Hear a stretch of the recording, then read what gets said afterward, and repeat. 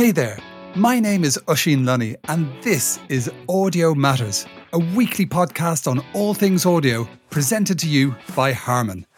This week's episode is called LA Confidential, where we travel to Los Angeles to visit the studios of three of the most brilliant audio professionals on the planet and hear the real-life stories of their extraordinary careers. I'm honoured to be introducing three very special guests who have more than likely worked on some of your favourite albums of all time, with artists like Steely Dan, Fleetwood Mac, Blondie, Supertramp, Outkast, Tyler the Creator, Doja Cat, Earth, Wind and Fire, Joe Cocker, Toto, Prince and rock gods Spinal Tap. Welcome to the podcast, Platinum Award-winning producer and engineer and post-production guru, Lenise Bent. Multi-platinum and 2 times Grammy Award-winning producer, mixer and therapist Neal Pogue, and film composer, record producer, songwriter, keyboardist and man of many talents, CJ Vanston. Lenise, you have an amazing career. Amongst other things, you were the first woman to receive an RIAA Platinum album for your engineering of Auto American by Blondie, and you've worked on some really iconic recordings, including Steely Dan's Asia. What was your path into the control room to work with Steely Dan, and what was the experience like? Oh boy. Well, the very first studio I ever was in was a home studio. It was Leon Russell's. A friend of mine, Roger Lynn, was his engineer. He said, oh, you should come over and see Leon's studio. And I was a huge fan of Leon Russell. And so I said, sure. And I was studying film at the time. So that day after school, I hurried over to Leon Russell's house in Encino and rang the doorbell, and he actually answered. And I almost fainted. And he said, oh, you must be Roger's friend. Come on in. And I walked into the foyer, and to the right, where a dining room typically is, and that's what the room was this amazing control room with this wonderful music coming out. It was a record called Will of the Wisp. That's what they were working on, that one. And I walk in and I see this console and I see this Stevens 40-track tape machine, and I see monitors and I see outboard gear, and I just had my epiphany, and I said, show me how to work this. And the next day I dropped out of university and found a recording school, Soundmasters, and signed up, and then went home and told my parents what I had done. And they were thankfully very cool about it. So from then on, I would go to Soundmasters Monday and Wednesday nights. And then because I wasn't in university anymore, Tuesdays and Thursdays, I would go over to Leon's house, and Roger had let me practice what I had learned in class the night before. So Roger would let me come over and go, here's an 1176. This is what limiting does. Here's a compressor. There's an LA2A. This is what compression sounds like. And then I got to practice, and it became very clear to me that if you know what you're doing, your environment can really support that. So when I graduated, I looked around for jobs, got one at the Village as an assistant engineer. My goal was to work with the best producers and engineers and musicians in the best studio with the best equipment. So I arranged that and, by getting a job at the Village. Then I assisted on a variety of things. My very first day at the Village, my very first session was with Alice Coltrane, and it was a tracking day. Yeah. I mean, I started there. And then I heard that Steely Dan was coming into the studio, and there were 6 assistants, and only one was going to get this. So I knew I had to work twice as hard to get it than anybody else. And a friend of mine worked at Warner Brothers, so I asked him to get me all of their records. And I just listened to every single one, read all the credits, learned every song and what their sound was, who played on what their style was. I just totally educated myself. So I would be prepared because I was determined to get this and also terrified if I did. And I have to say, when I got it, that was great. and I knew it was going to be a very long project. And one of the reasons I got it was because I was willing to work on something that was going to take virtually a year to record, and the other assistants didn't want to work on something that long. I was fine with that because I knew the integrity of the project would be incredibly valuable.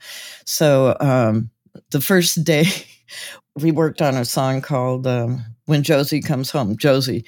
So I was just totally intimidated, and it took me about 2 months before I understood their language. Donald and Walter and Gary Katz, the producer. CJ mentioned earlier that, part of sessions and all that was about 15 minutes of joking around and funny and having a good time and all that. Not so much with them. Right. The musician certainly did that, and Roger Nichols was hysterically corny in all his, really bad techno jokes and stuff. But Donald and Walter did not really do any small talk, but that was kind of intimidating for a while until I got comfortable with them and realized they weren't being snooty or weird or anything. That's just how they were, and it was okay. And we got to be really good friends, but I worked on that record 10 and a half months. And wow. Yeah. And with the best people, I've got some of the most incredible memories, especially when Wayne Shorter came in to do the solo on Asia. Donald wanted him to be on it, got his number and called him, and Wayne didn't know who he was. And Donald left him a message, and so Wayne didn't call him back. And and Donald was really hurt. And so he called the studio manager, Dick LaPalme, who used to be with Chess Records and all, and Dick called Wayne and said, trust me, you really want to play on this record. And so Wayne came, and it was such a monumental day. Donald always he was kind of hunched over and kind of played with his hair and kind of, was kind of like this, and, would wear these funny T-shirts and stuff. And that day he actually stood up straight and had this beautiful white striped ironed button-down shirt and just showed the utmost respect to Wayne. And Wayne went in there for about half an hour and did 6 passes and then left, and Roger comped it, and there you have it. Amazing. There's so much serendipity there. So Wayne Shorter almost didn't appear on the album at all. That's incredible. Thank you. Neal, Lenise mentioned Soundmasters, and I believe that played a role in your past as well. Tell us about the connection and how that acted as a springboard for you.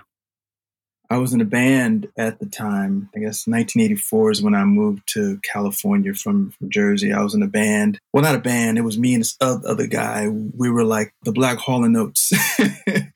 So we came to California with big dreams, with our demo tape, and wanted to find a record deal. And at that time, I was playing drums, but things didn't work out according to plan. So he moved back to Jersey, and I stayed. I was trying to find some studio work, or maybe find some touring gigs or something. That didn't work out. But being that I was always the producer in the band, I was the guy that would always stay and try to find out what the whole studio vibe was about. I loved all the knobs and faders and lights and all that stuff, and the VU meters. I used to love that stuff. And you just sit in the back and watch the engineer, mix or record, and I was intrigued by it. After my friend went back to Jersey and I stayed, I was like, I was looking through I think it was the Music Connection, and I found an ad for the Soundmasters.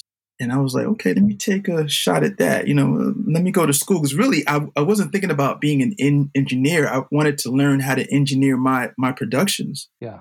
So I said, okay, let me go there. And so I went to Soundmaster, and, it was cool. I went there for a couple of years. And then after, long story short, after that, I had a friend that was already here. It was a friend that I met through my aunt. and he knew Michael Jackson's brother, Randy. And so I got a gig. Randy had a home studio. And so I had worked there for a little bit as an assistant. One day we had did a gig at Larrabee. So I was there, and I had met the owner, Kevin Mills. And at the time, he was looking for assistants. And so I had asked Randy if it was okay to take the gig, because I just didn't want to leave and not talk to him about it. But he was like, yeah, just, go for it.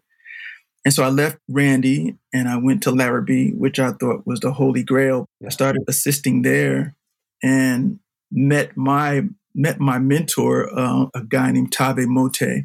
So he was my sensei. I learned a lot from him. But yeah, that was my journey from sound master and what I went through. And, because a lot of people thought that I lived in Georgia first, but no, I'm a Jersey kid that came here to California. And then I went to Georgia in 1990 after thinking that California was a little congested on finding gigs and everything. But working at Larrabee was great. At that time, they were working on a lot of R&B records and a lot of rock records. I met a lot of great people like Richard Perry, and U2 came through there, and Janet Jackson came through there. I mean, just a lot of great people came through there. Prince came through there. It was a really cool time in the late 80s. So I was there at Larrabee from 88, and I left there probably early 1990. Thank you, Neal. That's an amazing path so far. You took some really courageous decisions and followed your heart. Brilliant. Now, I would love to jump over to you, CJ, surrounded as you are by racks of awesome gear. It just looks incredible. Tell us about your studio, the Treehouse. I'm in an industrial park, really ugly building that no one would ever think twice about. For me, I take off the Superman cape when I walk out this door and come home as Clark Kent. One of the things I like doing here is, for instance, I did Toto's last record, Toto 14, and had the band sitting in the control room. I got 6 headphone stations, and I put the microphone right in the middle of the floor in the control room, and we all wore headphones, no talk back, so I didn't have to, because running the talk back when 6 guys are all trying to talk to someone in the booth, not happening. No. So it really made communication great, and it's a very intimate environment here. Everybody that walks in, they go, oh, this place is so cozy. I go, that's cool. Right on. The only person that didn't say that was Joe Cocker. Came here. I was producing a record for him, and I said, hey, why don't we try and do some vocals at my studio? There's no reason to rent out Capital A to put one mic stand out there, So he came over and he walked in this control room and he said, oh, what a box. And I was like, what? Okay, Joe, whatever. Down the vocal booth. Well, in the next 3 hours, we did 7 finished vocals, final vocals for the record, 7. And so the next day, the record label called me and they said, Joe wants to know if he can do his whole record at your studio. Because it was just the 2 of us here. I engineer everything myself. I really like having that one-on-one relationship with the artist.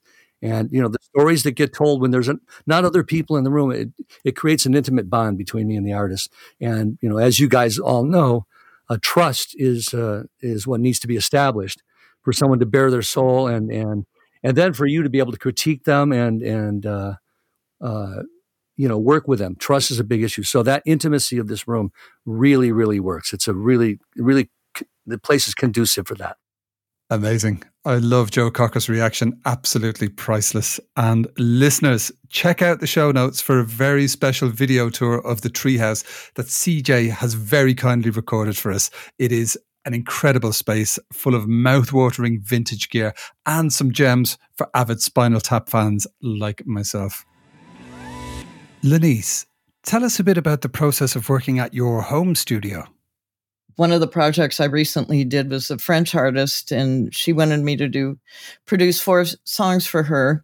So she came and stayed in the couch that's like right there, and that opens up to a bed. And my piano is right on the other side of this monitor that you're looking at me.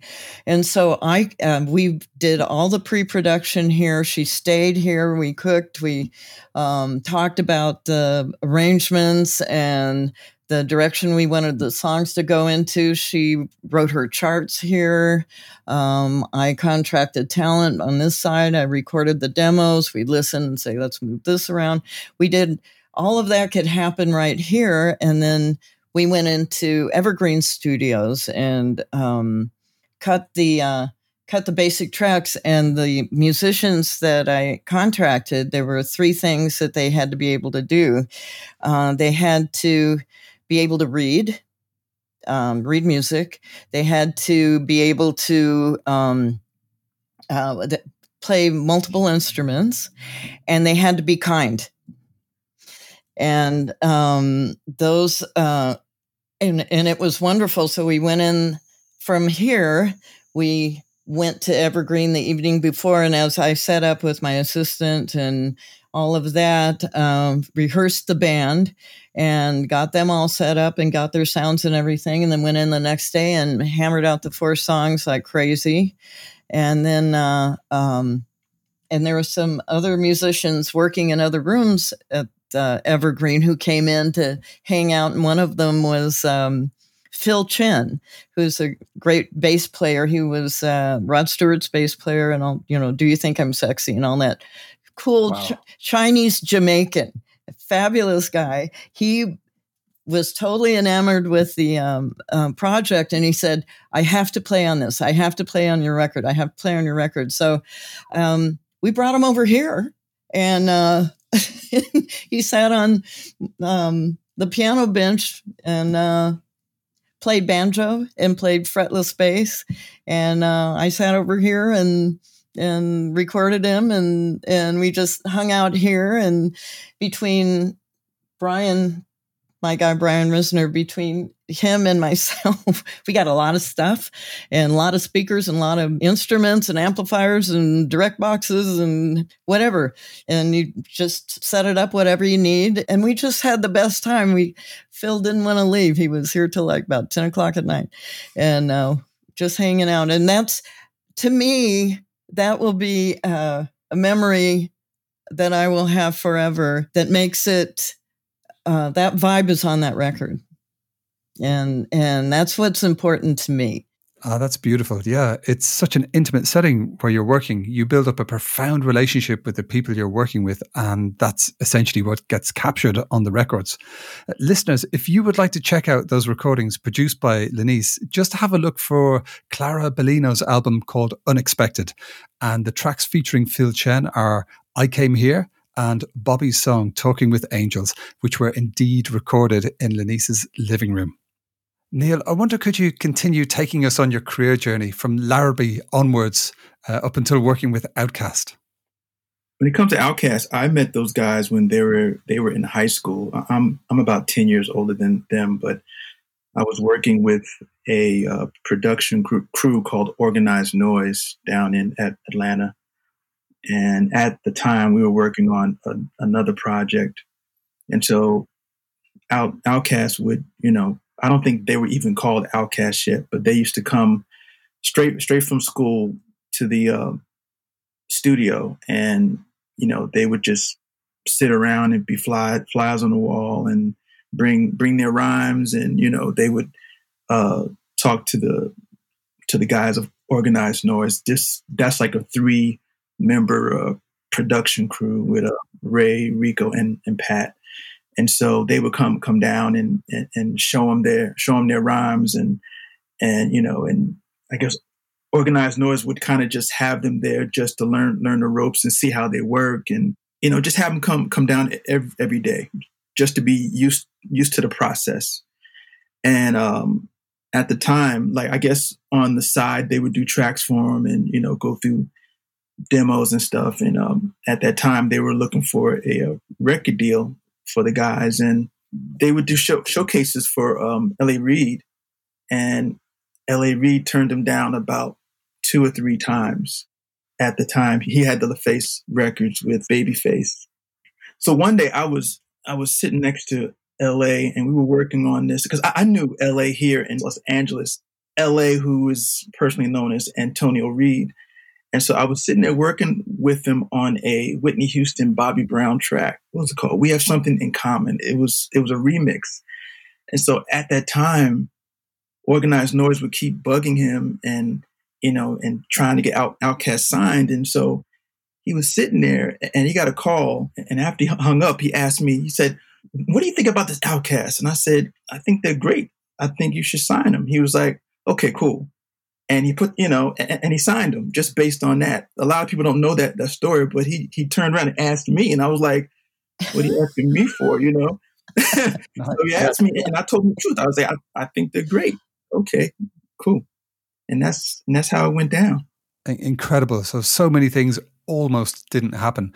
We heard about Wayne Shorter's sax solo on Asia and how Outkast may not have even had a deal if you hadn't had that conversation. Neal, are you seeing a move towards recordings with more live performances these days?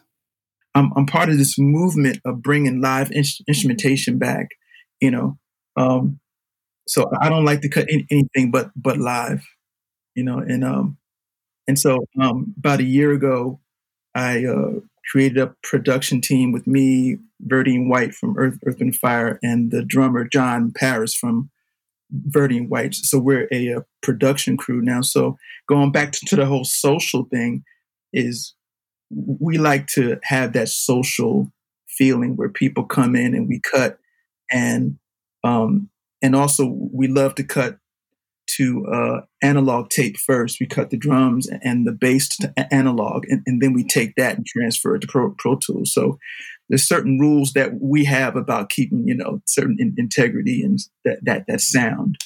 With Spinal Tap, we had a different approach. We recorded to analog, but transferred it to Pro Tools and back to give it that nice digital harshness. Fantastic. Yeah. Amazing. That's a pro tip right there. Thank you, CJ. So we've already heard about the career journeys of Lenise and Neal to where they are now. CJ, what's your origin story? I mean, I came up, my first studio work was in Chicago doing jingles. And I quickly rose to become the number one guy in town there for about 10 years. Worked for 35 different producers and was doing 5 or 6 sessions a day, 1 hour sessions. Yeah. I had 2 keyboard rigs. These things were moving around the town. Hop in a taxi, walk right in. Here's 40 pieces from the Chicago Symphony. Walk in. The next thing is it's a country thing. Next thing is a jazz feel. Next thing. So it was a great training ground and working with different studios, different engineers. I finally decided I got to come out to LA and make records. I didn't learn all this to make the sound of flying shrimp for Red Lobster. Sure you did. Of course I did. Probably paid better. Right. Money was insane. Hours, right? Yeah. The only problem is it was a lot of money, and I was in my 20s in the 80s. Mm-hmm. I'm just going to leave it there. All right. Yeah. Leave that sit right there. Sounds like all of us. So anyway, I came up to LA, and the jingle producer, the top guy in Chicago's name was Dick Marks, and his son was Richard.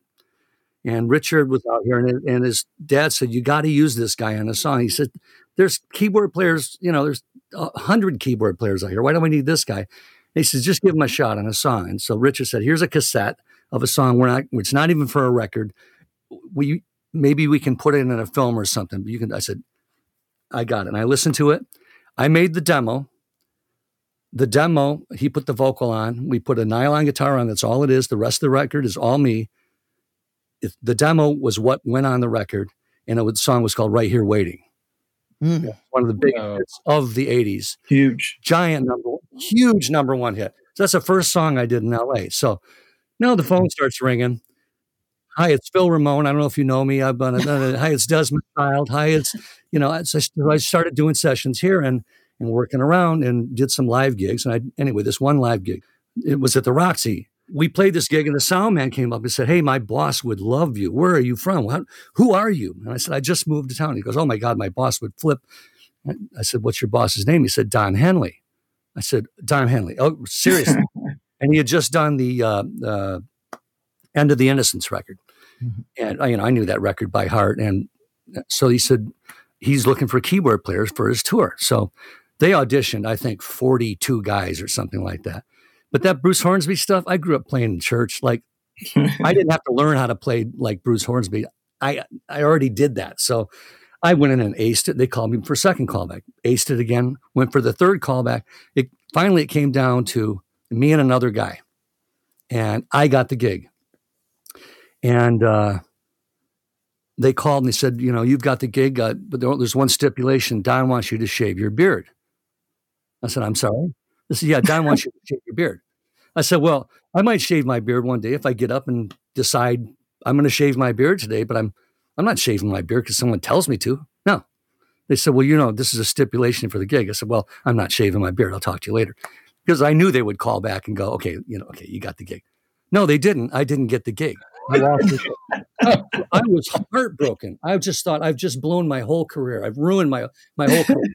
So a couple of weeks later, Katie Segal, the actress from Married with Children, great singer, is at a party, and she goes up to Don Henley and says, hey, I'm putting a band together. I'm going to do a thing in town and make a record, and I need a keyboard player. And he goes, well, I know a great guy, but he's got an ugly beard. So Katie Segal calls me to be in her band.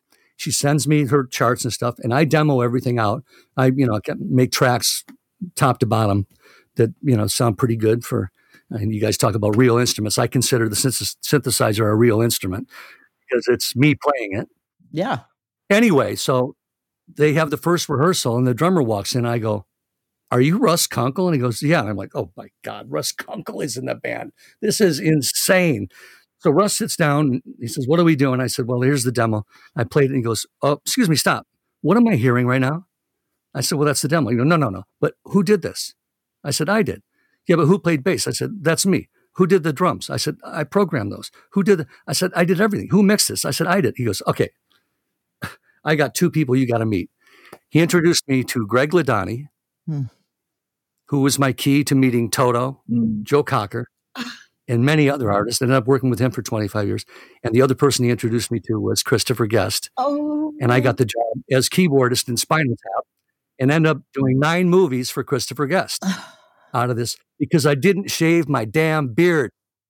I stood up for myself. And the lesson is you got to follow your gut. Never cutting my beard again, CJ. And it just led to so many great things. And I ended up meeting these incredible people that I'm still working with. Well, Greg unfortunately passed away. I've got his ashes sitting up here and his Merlin sitting right there that he mixed, always had on the console. So Greg's up there, and he was like my best friend. It was a tough loss. I'm so sorry. So was Ed. Ed Cherney was one of my best friends. Phil Ramone was like an uncle to me. 89, I'm working with Phil Ramone on a record with a group band called Boy Meets Girl. And the record, by the way, got shelved because the A&R guy got fired. So they just shelved the record. We made this amazing record that nobody ever heard. But so I sat with Phil, and Phil was so much fun to work with. His stories are better than anybody's. Him and Quincy together, it's just you can't get a word in edgewise. So anyway, I got this program, an anagram maker for my computer. It was one of the Macs with the floppy drives back then. And I anagrammed Phil Ramone's name. And his anagram was Mr. Painhole. Wow. So I always called him Mr. Painhole, and he loved it. He called me on the phone. He'd go, Vanston, it's Painhole. So it was Mr. Painhole. That's he was like an uncle to me, And that's the thing we were talking about earlier about people. This is a family, You want to create a family situation. Mm-hmm. And musicians are the funniest people in the world. Their sense of humor is so great. The hang, getting the jokes told, hanging out, getting that brotherhood, getting that feel of being together is so important. Ed Cherney, I would do records with him, and we'd be out joking around, Kenny Aronoff and me, and Keltner, and all these great musicians telling stories. And it's like 45 minutes goes by. It's like, what are we going to record? So finally we would go in and go, is there a demo we can listen to? And I'd go, oh yeah, sure. And he'd play it. Ed was just letting us hang. He knew it was creating the vibe. He wasn't, we thought, he's not keeping track of time. No, he knew that was important to getting a team, time well spent, a bond. I did a session with Ed Cherney once, and before that session with Ed Cherney, I was assisting engineers that it almost like they had this code of being assholes. It's like they just wanted you to, to crawl and suffer, and they wanted you to have pain in your life. You know what I'm saying? But Ed would come in, and he had this light. He would come and just smile and have fun. And, and I've always been this nice guy. And so when I saw these other engineers back when I was coming up, I thought, oh, maybe that's how you're supposed to be. You're supposed to treat assistants like scum. You know what I mean? So he came in and was like just a joy to work with. And he taught me like, it's okay to be a nice guy. It's interesting that you're all masters completely of your instruments, your mixing boards, the technology, the equipment, and every aspect of the audio process. But as CJ said, it is so much about the emotional connection and the trust that you inspire and you bring out of the people who work with you. Oh yeah. If there's no emotional response to the music, it's like, what is it then? It's nothing. If the audience or the emotion isn't there, that's what the goal is about a good song. It creates an emotional response. And so one, it's always about the song, and then about the performance and production of the song. But the song comes first, and it has to, like, I have to get goosebumps and tears in my eyes. I cry a lot. Out of them, I hold it back, but I'm not the only one in the room crying, and that's important. Yeah, beautiful. One thing I've noticed about all of you is that you give back to the community. Lenise, yourself through Sound Girls and many other organizations. How important is it for all of you to give back and to encourage the next generation of audio professionals? It's so important. And I feel bad for these kids. All three of us came up working in different studios. And me as a session keyboard player, I worked with all the great producers. It's just an insane list. All the great engineers, all the great musicians, hundreds of them, and all the great studios. And so that is over. Kids today aren't going to be able to get that. And they need to be exposed to other people's views and how they do stuff.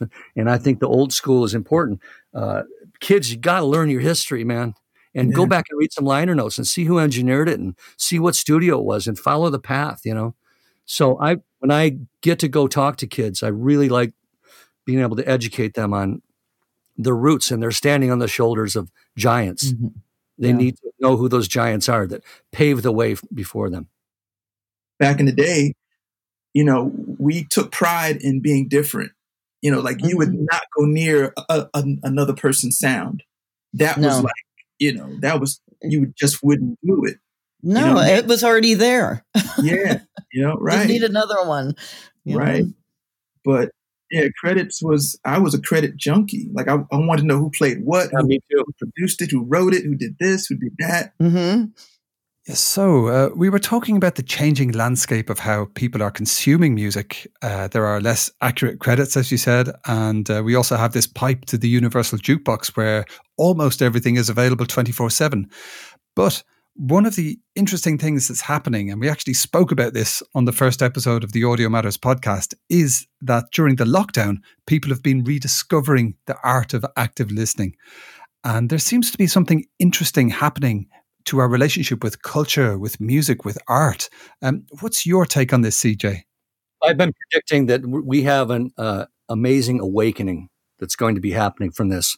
And this is a traditional thing. You look after World War I, you had the Roaring 20s. After World War II, you had the 50s and all the joyous music and the birth of rock and roll. And then Vietnam and 60s and JFK and all that brought on the greatest, from the late 60s through the 70s. If you just start making the list, matter of fact, we were making the Toto record, and I said, you know why we're so damn good at what we do? Look at what we listen to. Look what we listen to. So I just said, I'm just going to throw it. And I said, Stevie Wonder. And someone said, Cat Stevens. And I said, Seals and Crofts, Jethro Tull. And we just started going down. Gentle Giant. Yes. Emerson, Lake and Palmer. 10cc. We just started going this wormhole, and it was 15 minutes, and we're still naming artists, and everyone was such an individual sound. Right. And anyway, so I'm back to what I was saying. I think there's a rebirth that's going to be coming out of this. People have had to slow down a little bit, and I think music's value has only been increased by this time, this difficult time we're going through. I always tell people, you are what you listen to. Mm-hmm. And when I hear guys my age say, "Oh, there's no good music anymore," and I just go, "Dude, so what are you listening to? What are you listening? Tell me what you're listening to." And it's like a blank. Like there's so much great stuff out there. So much great stuff. Mm-hmm. Oh man, there's a band called Phoenix out of France that I'm just enamored with these guys. It's so damn good. So you are what you listen to, and you know, all three of us, I know, when we were teenagers, listened to everything. Couldn't stop Everything. listening to records. Yeah. And I think it's more fractal now. These kids have got so many other things to do and so much stimulus coming at them that it's been pushed aside. It's a lot. It's a lot. Yeah. The more technology that we have, I think the worse it gets. I think we just have to learn how to use it. Right. But I think we use it in a way where we forget where we come from. You know, it's like we're so busy moving forward that we forget where we came from and how to take that and incorporate it and make something greater out of it. Yeah. It's like when you see people going to, they're on vacation or whatever, and they're on a tour of the Sistine Chapel, let's say, or something, and they're all looking through their iPhones or their cameras. And they're not just actually looking at it themselves. You want to say, just put those things away.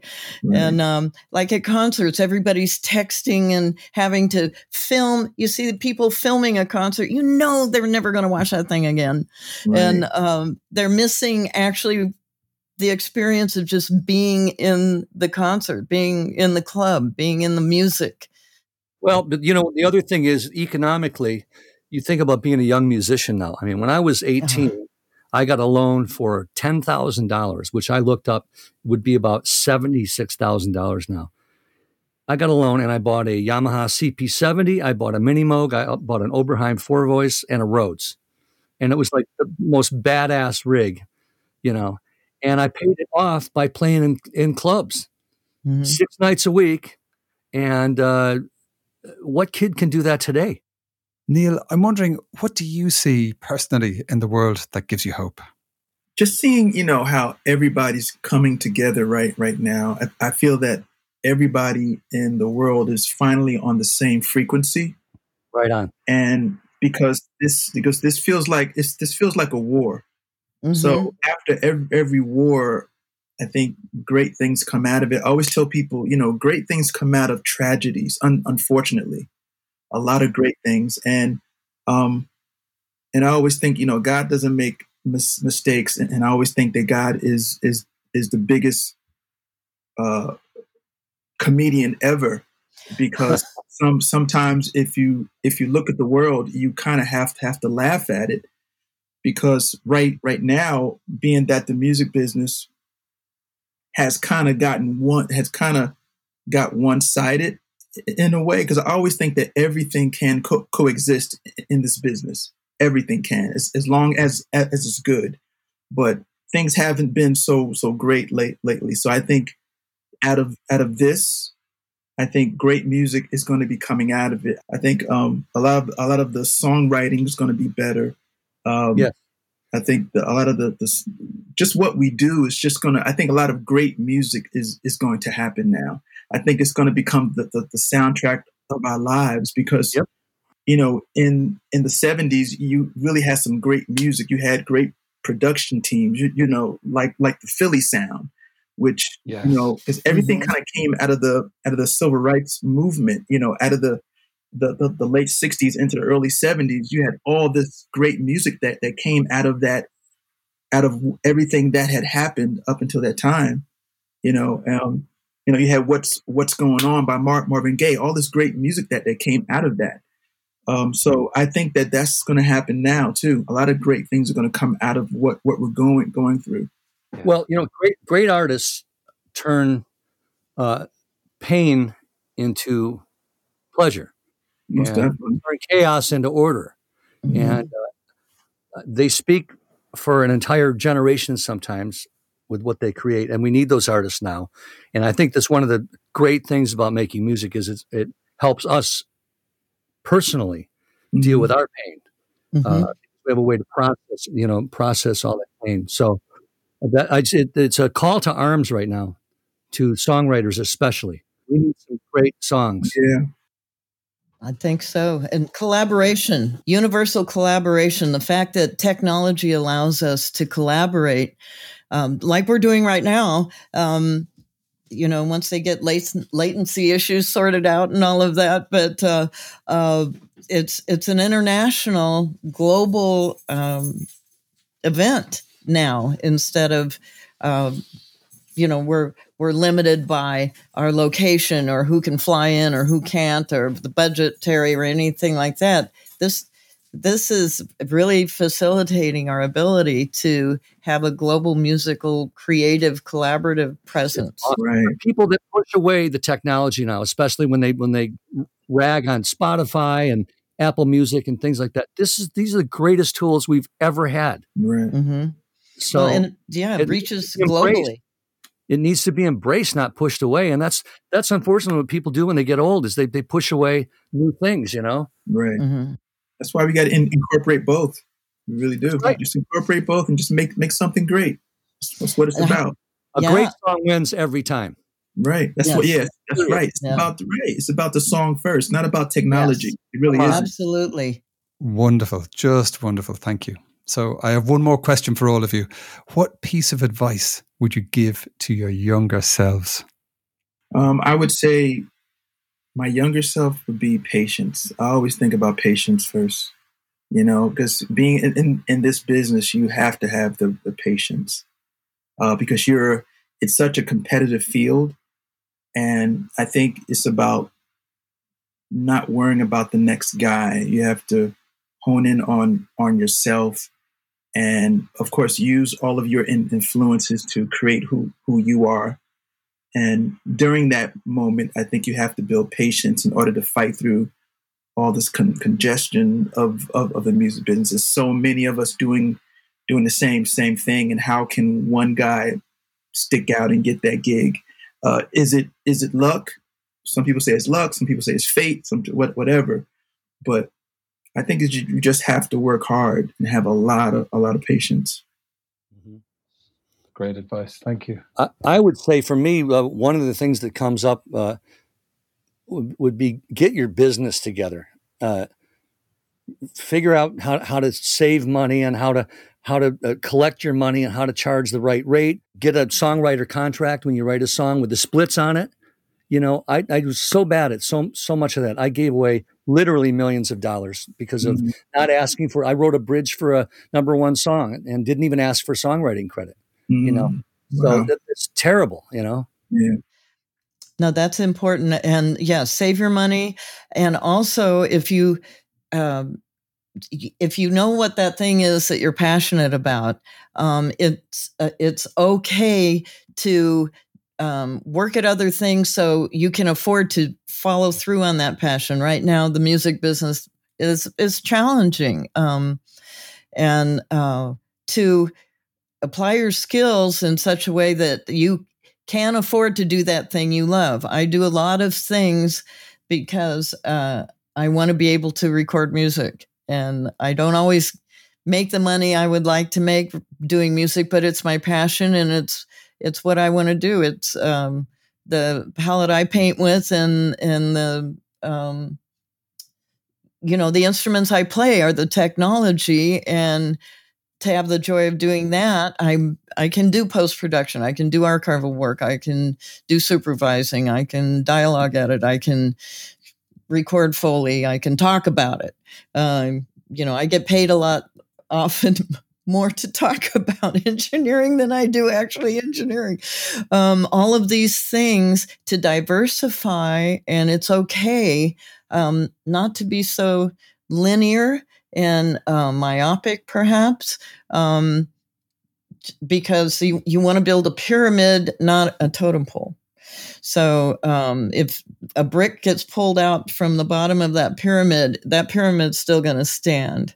You have a totem pole and you pull something out, chances are it may collapse. So, and take care of your health, be healthy. I had to take a big break after the Blondie record, because during that time I did about at least 9 records in 1 year with Mike Chapman, and it was wild and crazy and intense, and I ended up getting cancer. And the day after I finished mastering the Blondie record, I drove to Mexico to the cancer clinic, and the doctor said, quit your job or die. And so here I was, platinum record, crash. And I didn't work for 8 years and got well, but the universe intervened and said, boy, if you're not smart enough to be healthy and take care of yourself, I'm going to help you out with this, and you're just going to quit. And that wasn't something I wish would have happened, but that's what happened. So get sleep when you can, eat well, get exercise, honor, self-care is absolutely vital. So some great advice there for anyone who wants to follow in the legendary footsteps of our special guests. Thank you so much, CJ Vanston, Neal Pogue and Lenise Bent, for joining us for this LA Confidential special edition and sharing your extraordinary life stories.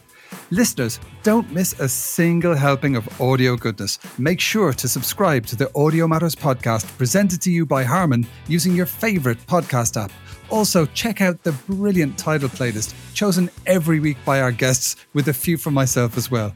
And finally, remember to watch the video tour of CJ Vanston's awesome studio, The Treehouse. You can find all the details in the episode notes. Join us next week when we celebrate Make Music Day with Aaron Friedman, the president of the Make Music Alliance, and Lee Whitmore, the executive director of the Grammy Music Education Coalition. Tune in to explore the power of music, the importance of music education, and learn why your brain on music is a better brain. See you next week.